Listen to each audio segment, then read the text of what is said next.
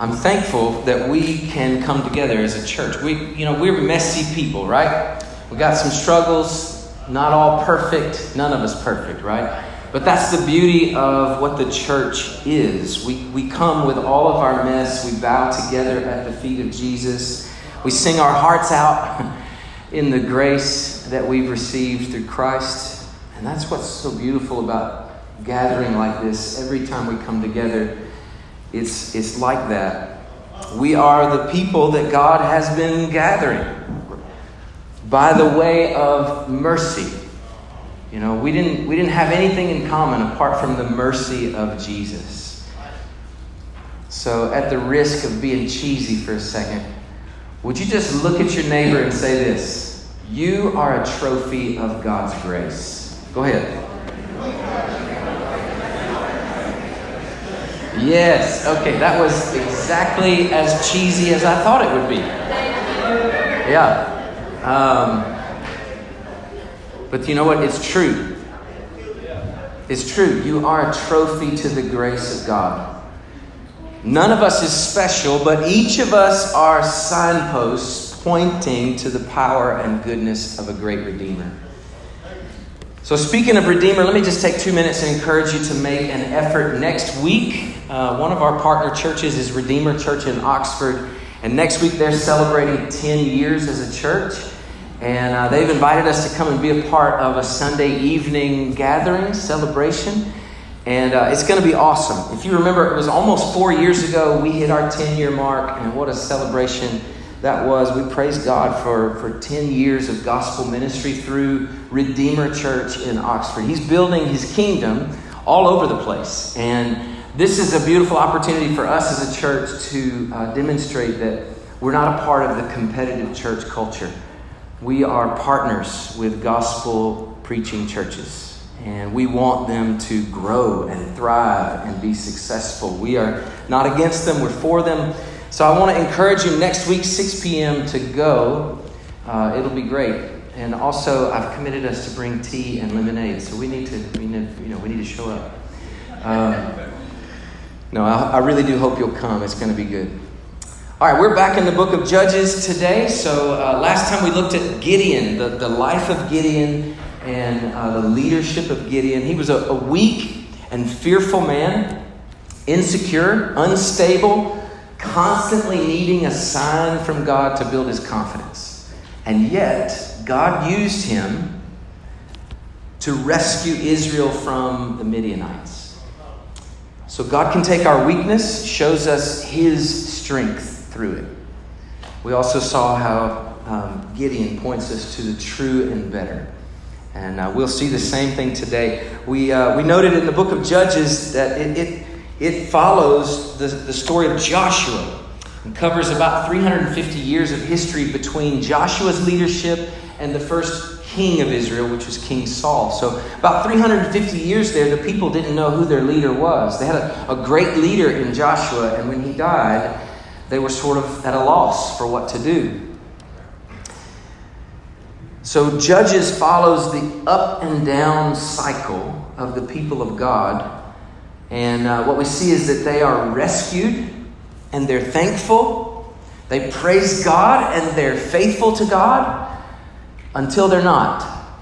And then this cycle repeats itself through the book of Judges about 7 times. It usually consists of some variety of this pattern. So if you didn't write it down last week, here it is again for you. Write this down because this is a pattern that is seen in the people in the book of Judges, but it's also seen in your life and my life.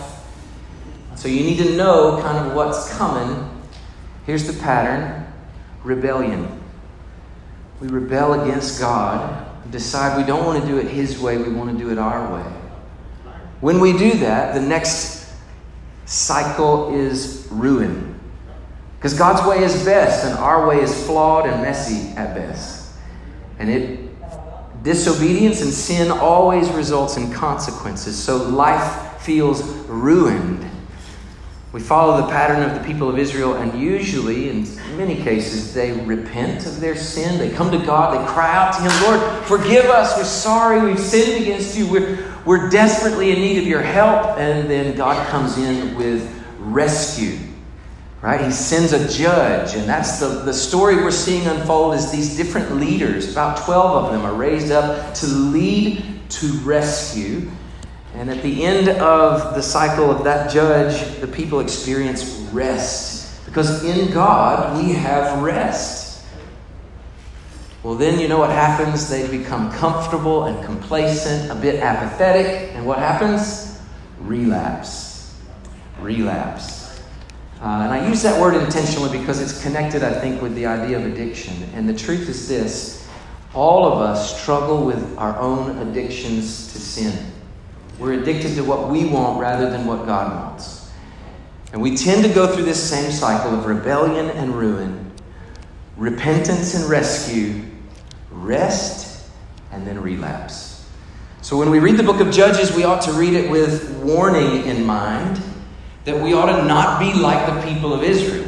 We also ought to see it with teaching in mind in that God sends a rescuer. But every rescuer God sends through the book is insufficient. None of them do the job completely. They're all pointing to someone else. And so today we come to the last judge in the book. His name is Samson. Quick quiz for you. Ready? Shout out. I want to give you, I'm going to say his name. I want you to shout out one word that comes to your mind. You ready? Samson. Hair. Now, why did you all say hair? Wow. Hair. Okay, well. Strength, that's a good one. I like that. What else? I was waiting on somebody to say Delilah. Right on. Okay, so we got strength, Delilah, and then hair. That's a pretty good summary of the story. Samson's story is given 4 chapters, and he's given the most detail of all the judges in the book. While Gideon was a weak man that God made strong and courageous, Samson is quite the opposite. He was born to be a strong deliverer, but his great strength was actually his weakness. And he had to be humbled in order for the Lord to use him to deliver. Now, the book of Judges takes us down a dark path. It leads us to see one of the phrases that's repeated through this book is this phrase, and it actually ends the book. Everyone did what was right in his own eyes.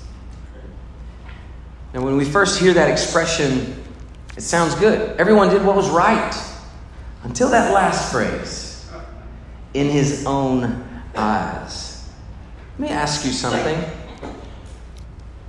When you do what is right in your own eyes, who is your God? You are.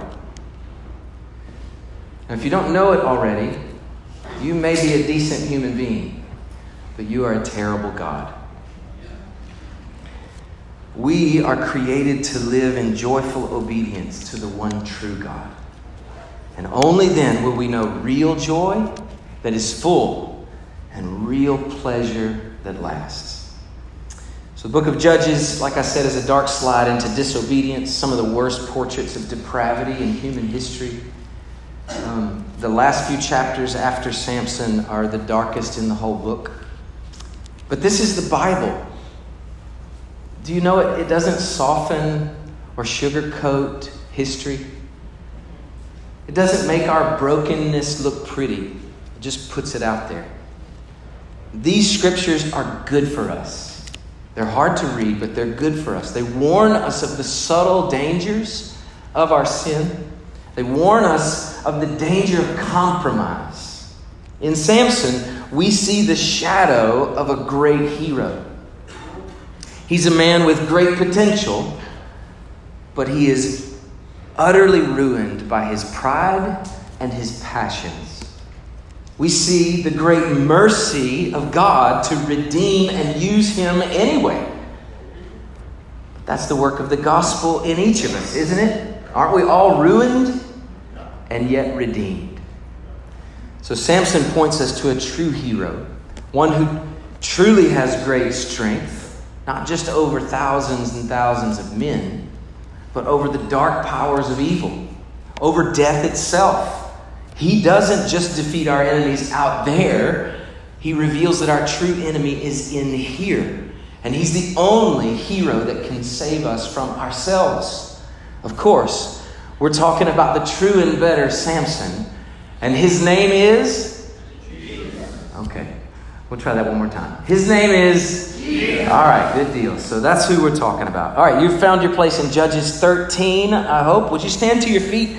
We're just going to read some portions because it is 4 chapters. So we stand because this is God's word, and we just want to stand to honor the Lord and his word. I want to read just some portions of scripture to us today, and then we'll walk through the story together. Judges 13, we'll pick it up right at the beginning. And the people of Israel again did what was evil in the sight of the Lord. So the Lord gave them into the hand of the Philistines for 40 years. Now this is the pattern, remember? They rebel against God. He allows them to slide into ruin. And then he sends a rescuer. So verse 2. There was a certain man of Zorah, of the tribe of the Danites, whose name was Manoah. He and his wife was barren and had no children. And the angel of the Lord appeared to the woman and said to her, Behold, you are barren and have not borne children, but you shall conceive and bear a son. Therefore be careful and drink no wine or strong drink and eat nothing unclean, for behold, you shall conceive and bear a son. No razor shall come upon his head, for the child shall be a Nazirite to God from the womb, and he shall begin to save Israel from the hand of the Philistines. Then the woman came and told her husband. All right, let's pause there. This chapter is giving us great detail, right, about Samson's parents. The rest of the chapter is telling us about how they fear the Lord and they make an offering to him. Look with me at verse 19. I love this phrase. So Manoah took the young goat with the grain offering and offered it on the rock to the Lord. Look at this phrase. To the one who works wonders. Isn't that great? Oh, I love that. They were so excited that God was blessing them with a son. And he is the God who works wonders. Amen? All right, go down just a few more verses. We'll just read a few more aloud together. And the woman, this is in verse 24. And the woman bore a son and called his name Samson. And the young man grew and the Lord blessed him.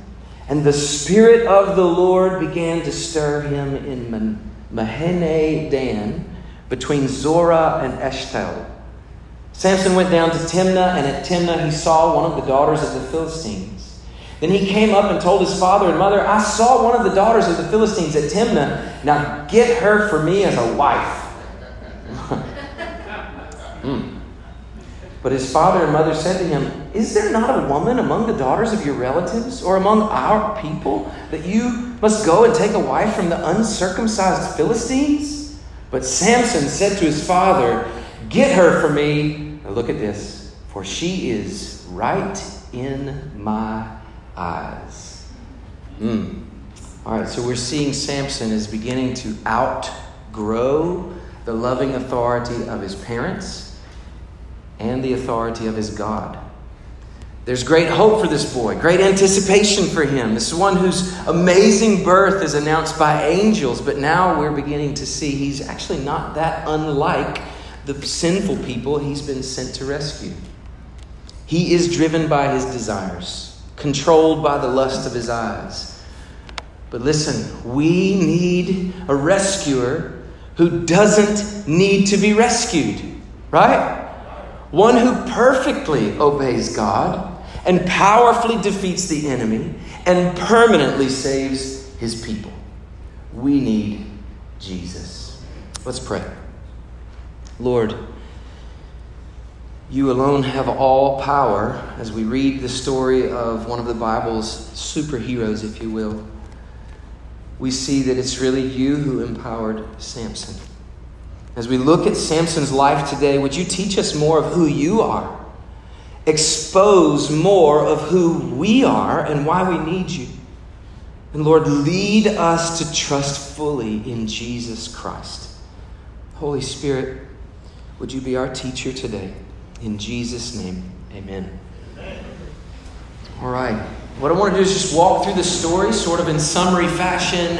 And as we go, I want to highlight some of the major themes, the major sort of headlines of Samson's story. There's 4 chapters. We're obviously going to miss some detail, but I do want to hit some of the big moments. So if you're taking notes with me, the first spot we'll talk about is his special birth. Samson's birth story is amazing. It's actually only one of 7 stories like it in the Bible. Did you know that? 7 birth stories like this in the Bible. Can you think of some other ones? The first one, we've talked about a few already. Oh, Moses, that's right. Let's try to take them in order. We've got, okay, before him, who? Well, you're right, Isaac. So Abraham and Sarah, they've struggled to have a baby. Sarah and Abraham are both very, very old. God promised them a baby, and then 20-something years later, the promised son, Isaac, is born. He's the promised child. He was almost sacrificed, but God provided a ram for him. Remember? Well, the next story of a amazing birth happens with Isaac and Rebekah. They too are unable to get pregnant. But eventually they have twin boys. You remember who they were? Jacob and Esau. It was actually Esau and then Jacob, right? Jacob the second born. But it was through the second born son, Jacob, that God promised to bring a nation. So an amazing birth, and Jacob's name was changed in a divine wrestling match to Israel. And it's through him that the nation of Israel was born. Moses is the third. Right? He is born in the middle of a time when the Pharaoh is trying to kill all the babies. Moses' mother hid him out in the tent for as long as she could, a few months. And then she, with more faith than I can imagine, lays this baby in a little basket and floats him down the Nile River. And the baby that was going to be killed by Pharaoh is welcomed into his home. Right? Becomes a grandson to the Pharaoh and is raised up in Pharaoh's house, eventually to be the deliverer of Israel from slavery in Egypt. These are amazing birth stories, right? And then we come to Samson. Samson's mother and father are pretty obscure characters in the Bible, but they are barren, unable to have children. And an angel appears. And what does the Bible say? What kind of angel is this? It's the angel of the Lord, isn't it? And we've talked about who that is in most cases in the scripture. That is Jesus Christ, pre-incarnate. So can you imagine Christ coming and announcing the birth of a baby who is to be a strong redeemer of his people? Jesus is foreshadowing his own birth, isn't he? Well, Samson's born, and he ultimately rescues from the Philistines. And then the next one is Samuel. Famous story. Hannah is a woman who longed to be a mother. She's there in the temple praying, and the priest comes, Eli comes, he sees her pray, thinks she's drunk, but she's just mouthing words. And she's not drunk, but she's praying to God, and she's asking for the Lord to remember her, to open her womb, give her a child. And the priest says, "May the Lord bless you and remember you." And she and her husband conceive, and they have a baby, and the baby's name is Samuel, and he's a great prophet dedicated to the Lord. The next one is a long time away, John the Baptist. Number 6 is John the Baptist. If you remember, Elizabeth and Zechariah, much like Abraham and Sarah, were old and barren. Elizabeth unable to have a child. She was an old woman. Zechariah was a priest. But the Lord opened Elizabeth's womb, and Zechariah couldn't believe it. He was doubtful. He couldn't believe it so much that the Lord even silenced him, shut his mouth, couldn't speak throughout the duration of her pregnancy. When the baby was born, his first words were, "Praise God, his name will be John," right? And John the Baptist was born. He's the last prophet of the old covenant, the last one to say there's a Redeemer coming. And guess what? He was the prophet that said, "Behold, the Lamb of God who takes away the sin of the world." He saw it for himself. So John was number 6. Guess who number 7 was? Number 7, the number of completion, of perfection. And Jesus is this promised amazing birth. The angel comes again, Gabriel, to announce the birth of a child to a virgin girl. She was betrothed to be married but had not been with her husband. She conceives and has a son, and his name is called Jesus, right? For he shall save his people from their sin. All of these amazing births are pointing us to this Savior. But Samson was one of those. He's in good company with the story of an amazing birth. Can you imagine the anticipation? This child that was announced by an angel is going to rescue the people of God. And then as he grows to become a teenager, and all along the way, maybe his parents were like, hey, did we hear that angel right? Because this kid is angry, forceful, rebellious. And then he gets to be of age where he's looking for a woman, and he's just like, go get me that woman, for she is right in my eyes. Well, that was the expression defining all the people who were rebellious against God.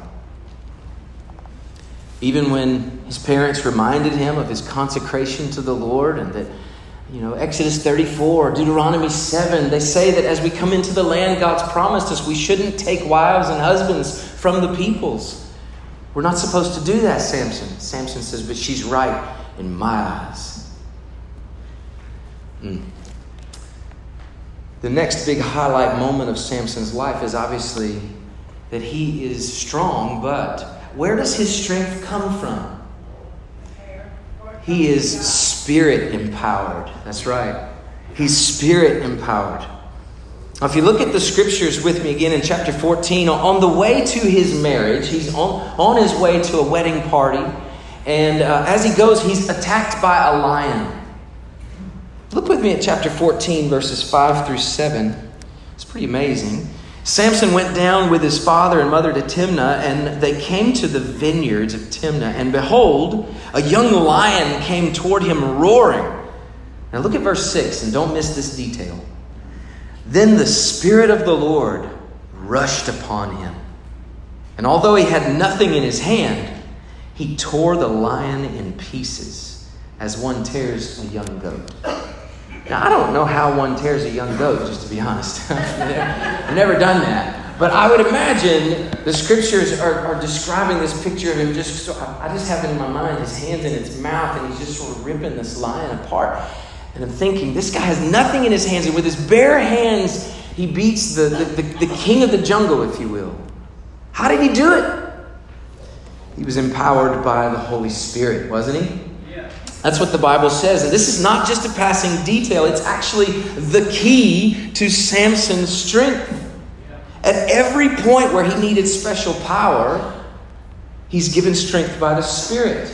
Look with me. Chapter 13, verse 25 introduces this idea. It says the Spirit of the Lord began to stir him. 14:6, we just read, he's strengthened by God's Spirit to fight a lion. 14:19, he's empowered to kill 30 men. 30 men. In chapter 15, verse 14, when his own people fearfully betray him to the Philistines, and they tie him up with fresh new ropes, they present him to the Philistines. And in that passage in chapter 15, verse 14, it says, when they came to Lehi, the Philistines came shouting to meet him, and then the Spirit of the Lord rushed upon him. The ropes that were on his arms became as flax that caught fire, and his bonds melted off his hands. He found a fresh jawbone of a donkey and put out his hand and took it, and with it he struck 1,000 men.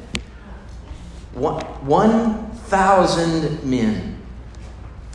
Yes, you did hear that right. 1,000 men. He killed with the bone of a donkey. How did he do that? Is it because he's so strong? He's super powerful? Well, yeah, but where does his strength come from? The Spirit of the Lord. Samson's given great strength. But I don't know if you notice, we haven't read this chapter, but in chapter 16 of his story, there is no mention of the Spirit's power. Why is that? Well, it is because of what we'll call the next theme in Samson's story. Samson, like you and I, is also sin sick. He is sick, infected with the same disease we have in his own soul. He's rebellious. He doesn't want to serve God. He wants to be God. Like all of Israel, Samson struggled to honor God, even though he had been set aside. Remember, he's consecrated to God with a Nazirite vow from his birth. Numbers chapter 6, if you want to read what a Nazirite vow is about. The Nazirite vow essentially consisted of mainly three big rules. Number one, don't eat or drink anything from the vine. So no grapes, no raisins, no wine, no alcohol of any kind. Can't have any alcohol, no grapes, nothing from the vine. That's number one. Number two, can't touch anything dead. Don't touch or really be near anything dead. This was a big deal for a Nazirite because it meant that if their mother or father died, they weren't even allowed to go to the funeral. That's how strict it was. And then thirdly, and probably most notably, a Nazirite could not cut his what? Hair. That's right. The hair was the most visible sign of the Nazirite vow. He had, Samson, he had that, Chewbacca look about it. A bit of a, Bigfoot type character. And in just these 4 chapters, we see Samson fail in every respect. Have you noticed? In every respect, he's failed. He goes to a wedding feast and indulges himself in the keg party. And then he takes honey from inside that lion that he killed. There was a bee's hive that formed, and there was honey inside that lion, the carcass. Really strange, but Samson puts his hand in there and eats from that honey. Puts his hand inside the carcass of a lion. Now that's gross, right? But it's also breaking a Nazirite vow. And then when he killed those 1,000 men, he did it with what? Jawbone of a donkey. More death that he touched, right? Yeah, so he's breaking his vows to God at every turn. And then in chapter 16, we get to the most consequential breaking of the vow. It's where he finally gives in to the seduction of Delilah, and she cuts off his hair. And it's this last failure to honor his vow to the Lord that seals the deal for him. Now look with me, if you will. Let's just read some of that story in the end. Chapter 16, I want us to read together from verse 18. Chapter 16, verse 18. When Delilah saw that he had told her all his heart, that's an interesting phrase, she sent and called the lords of the Philistines, saying, "Come up again, for he's told me all his heart." Then the lords of the Philistines came up to her and brought the money in their hands. They were paying her off. She made him sleep on her knees, and she called a man and had him shave off the 7 locks of his head. Then she began to torment him, and his strength, you might want to underline this or highlight in your Bible, his strength left him. That's interesting right there. His strength left him. Verse 20. And she said, "The Philistines are upon you, Samson." And he awoke from his sleep and said to himself, "I will go out as at other times and shake myself free." But he did not know that the Lord had left him. Now look, we need to make a connection here, right? We've got that last verse, verse 20. He did not know that the Lord had left him. Go back up to verse 19. His strength left him. What was Samson's strength all along? The Lord. Now many people would say, if I asked that question at the beginning of the sermon, I'd say, what made Samson strong? You'd probably think his hair, right? Because that's when he lost his hair, that was... But no, the hair was an outward sign of the covenant. It was the sign of the covenant that he had made with God. It was the public expression that I belong to God, and it's God that is empowering me. And as soon as he shaved his head, the Lord was like, "I will not let you be strong on your own." The Lord left him.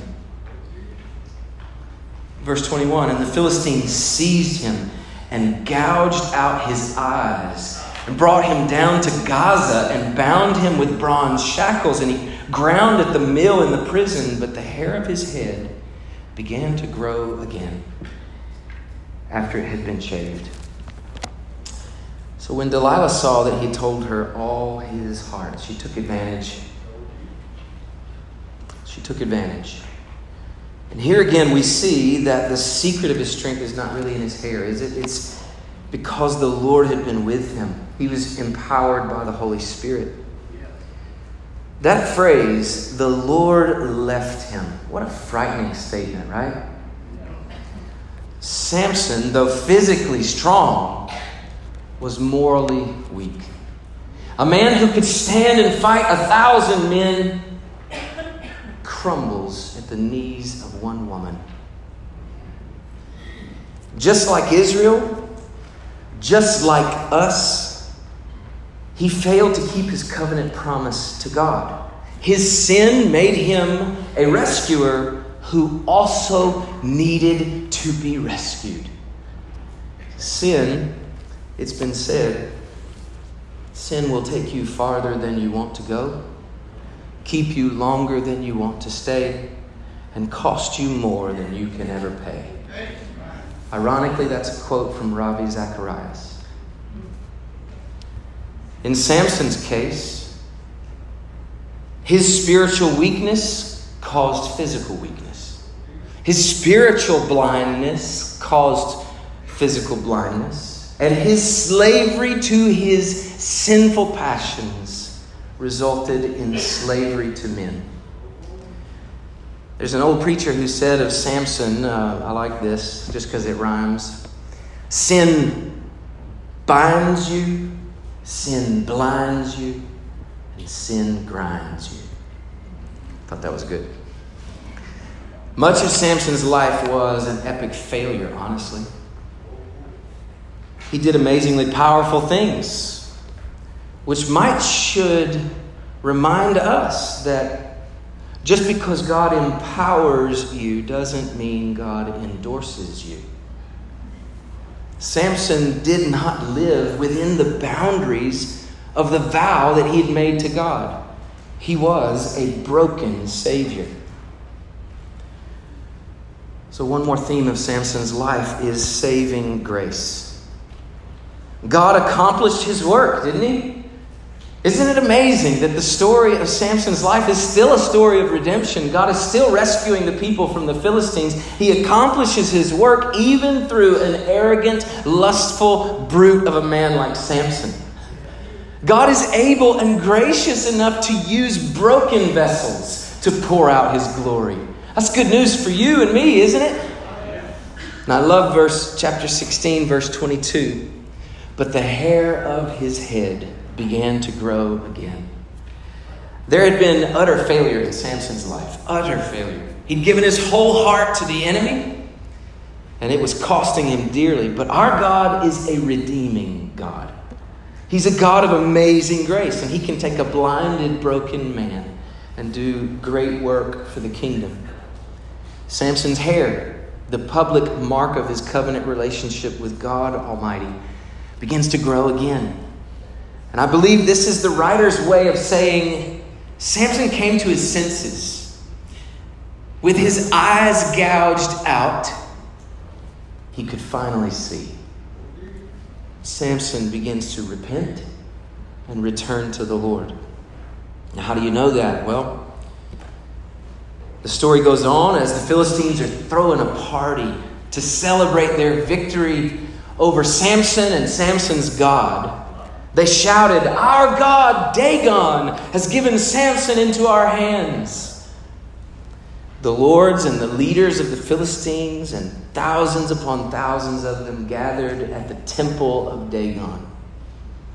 Samson's down grinding in the mill, but they bring him up to mock him, to use him for entertainment.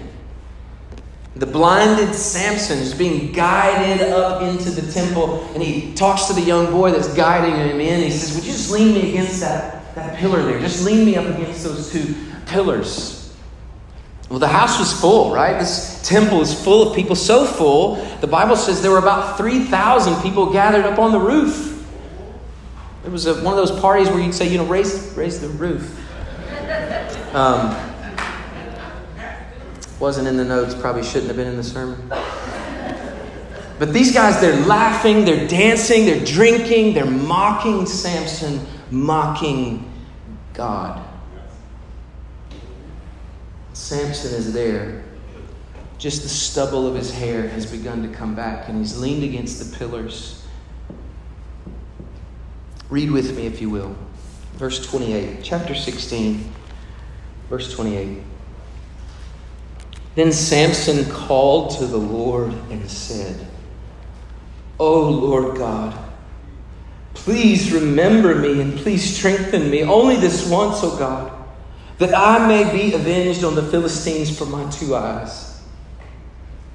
And Samson grasped the 2 middle pillars on which the house rested, and he leaned his weight against them, his right hand on the one and his left hand on the other. It's an interesting detail, isn't it? Do you see it? Samson said, "Let me die with the Philistines." Then he bowed with all his strength. I love that. He bowed with all his strength. And the house fell upon the lords and upon all the people who were in it. So the dead whom he killed at his death were more than those whom he had killed during his life. The Bible goes on to say Samson judged the people for 20 years when he died. The final marker of Samson's journey is self-sacrifice. Self-sacrifice. Samson's greatest act of deliverance as a judge in Israel came through his self-sacrificing death. In this one act, the Bible says he killed thousands of Philistines, destroyed their temple of idol worship. Samson is listed in the New Testament. Did you know this? In Hebrews chapter 11, the chapter that many call the Hall of Faith, Samson is remembered as a man of faith. He's one of the cloud of witnesses that Hebrews 12 talks about. When you read the details of his life, you may be tempted to wonder how in the world this joker made the cut for the Hall of Faith, right? I mean, there are certainly more honorable deliverers, even among the judges, that are not mentioned in Hebrews 11. For example, Deborah was probably the most upstanding of character and of leadership among the people of Israel, of the judges, but she gets no mention in Hebrews 11. Why Samson? Why Gideon, Barak, and Jephthah? Why are they mentioned in Hebrews 11? I would suggest to you that it's because the Hall of Faith is filled with failures. It's real people who really do struggle to obey and honor God. Maybe the Hall of Faith is less about the heroes, the men and the women, and more about the great God in whom they believed. Samson's dying efforts were to honor the God who had strengthened him all his life. Maybe all his life was an absolute train wreck. But in those dying moments, he sought to honor the Lord. Did you notice the detail in verse 30 that in his death he did more to deliver Israel than in all of his life? Wow. Now it's especially in this moment that we see Samson is more than just an Old Testament superhero. He's a type of Christ. He's pointing us to a coming rescuer that is truer and better than he is. Jesus. Like Samson, Jesus had a very special birth. He was promised by an angel, and he was miraculously born of a virgin, and at his arrival, a choir of angels sang. He was perfectly sinless from birth. Jesus was born to save his people, much like Samson, but not just from an enemy outside themselves, but from sin, the greatest enemy within. Jesus was empowered by the Spirit of God. The Gospels tell of the Spirit descending on him at his baptism, that he worked mighty miracles in the power of the Spirit. Samson made promises to God in a Nazirite vow. Jesus is the yes and amen of all of God's promises. God keeps his promises to us in Jesus. Samson broke all his promises and God's laws, and yet Jesus fulfills them perfectly. Samson was a savior indeed, but infected with the same sin sickness as the people he was sent to save. But Jesus, the one righteous, sinless man, tempted in every way, yet without sin. Samson was proud and violent. Jesus, gentle and lowly. The presence and power of God left Samson because of his sin. Jesus was forsaken by God because of our sin. Samson was weak, fell to the temptation. Jesus was strong, resisted temptation. Samson had an unlikely victory in his death. Jesus has unstoppable victory in his death and resurrection. Jesus also stretches out his arms and gave up his own life, not to bring judgment on sinners, but to take the judgment due sinners. Samson's death pushed back the darkness of evil for a time, only for it to come roaring back stronger than ever before. But Jesus' death has won the final victory. From the cross, he said, "It is" what? Finished. And Jesus has sat down at the right hand of the Father. He's just waiting on the Father to gather in all those who will believe. Then he will make all his enemies a footstool for his feet. Church, all the Bible is revealing to us who our God is and how he intends to save us. The story of Samson is no different. It's telling us who God is and of the Christ he sent to save us. So from Samson's life, we should see that every one of us, even the greatest among us, is a sinner. Every one of us. Even the human heroes in the Bible were sick with sin. No one can save himself. We all need a rescuer. Our sin has real consequences, the most devastating of which is to be separated from the presence of God. And listen, hear me. If you're not following Christ, this is the road you're on. It is an eternally terrible dead end. But as with Samson, it's not too late for you. You've not gotten so far away from the Lord that he is unable to redeem you. How do I know? Because you're still here. Where sin abounds, grace all the more. Don't be blinded by your sin. Open your heart to trust Christ alone. The Lord Jesus, he is the one who works wonders. Do you believe that? Yes. Just as Manoah and his wife worshipped and they gave an offering to the one who works wonders. That's Jesus, and he can work wonders in you. Anyone who calls out to him in faith will be saved. And I'm not just talking about salvation. One moment. Listen to me, Christian, believer, follower of Jesus. Listen, you who are playing with fire, messing around on the internet, looking at things you shouldn't look at, having those conversations you shouldn't have, doing those things you know you shouldn't do, but they are right in your eyes. You cannot play with fire and not get burned. Don't be seduced and manipulated by the enemy, no matter how pleasurable it seems. Delilah didn't love Samson. She used him.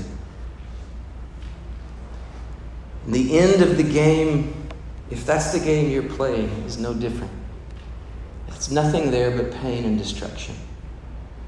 There's hope in Jesus. Jesus is the one who works wonders. He can do it in you.